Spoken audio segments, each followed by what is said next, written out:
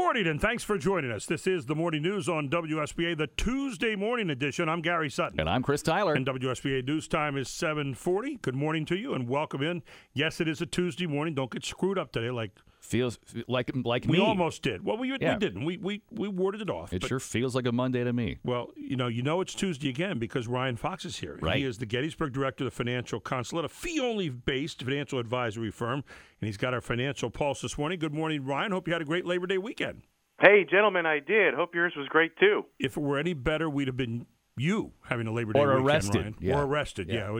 It was that close to being that good. Anyway, we know the stock and bond markets are having a few issues out there right now, and I know you wanted to talk about today. What are we to do with all the information that we're seeing right now, Ryan? Yeah, the news is chock full of information. In fact, just late last night, I guess the news broke about Microsoft's big acquisition of Nokia.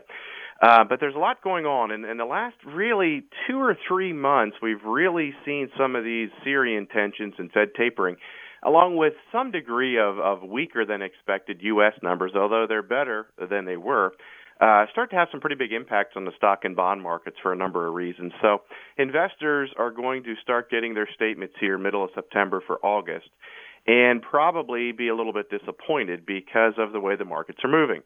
And that happens periodically. Year-to-date bonds are down. Aggregate bond index is down about 4%.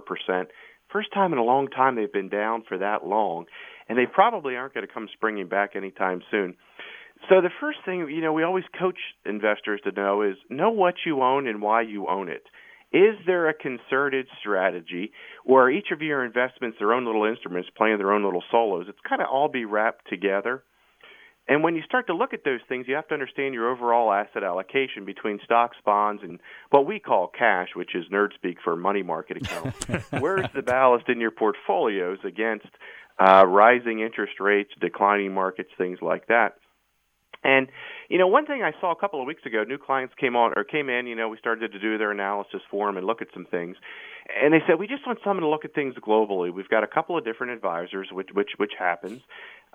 And I said, well, you've got the same mutual fund family across 6 different accounts with 2 different advisors. And they said, well, why do you think so? Why do you think we have that? And I said, I'm not sure. I said, you need to go back and ask your advisors. But I said, diversification by different colors of statements doesn't mean anything more than you've got the same things just coming from different avenues. So folks ought to take a look at what they own and see if they own it across a number of different accounts. And that's not necessarily a bad thing, but they have to know why they own it. Yeah, the term Department of Redundancy Department comes to mind there on that one. It really does. Yeah, it's when you have it across. One thing, other thing people need to look at is the fees they're paying. I had people in just last week. I guess it was last week. I'm fouled up too. Today is Tuesday.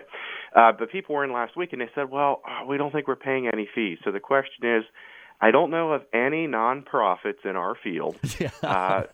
Something's got to be paid back. So we broke apart the covers and uncovered that they were paying internal expenses on their funds of about 1.5%.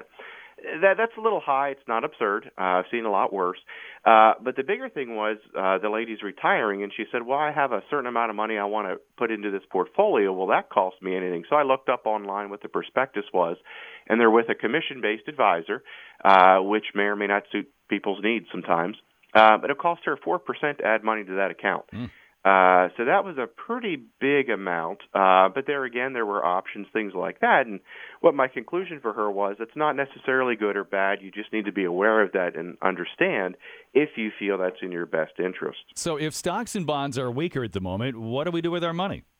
Yeah, right now we have shortened up what we call our bond duration in our portfolios, meaning that any of the bond funds that we own, we try to have shorter duration, meaning they have less exposure to fluctuating interest rates.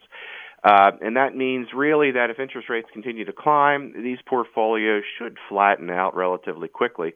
The challenge is people right now are being pitched things like high-yield bonds and leverage bond funds.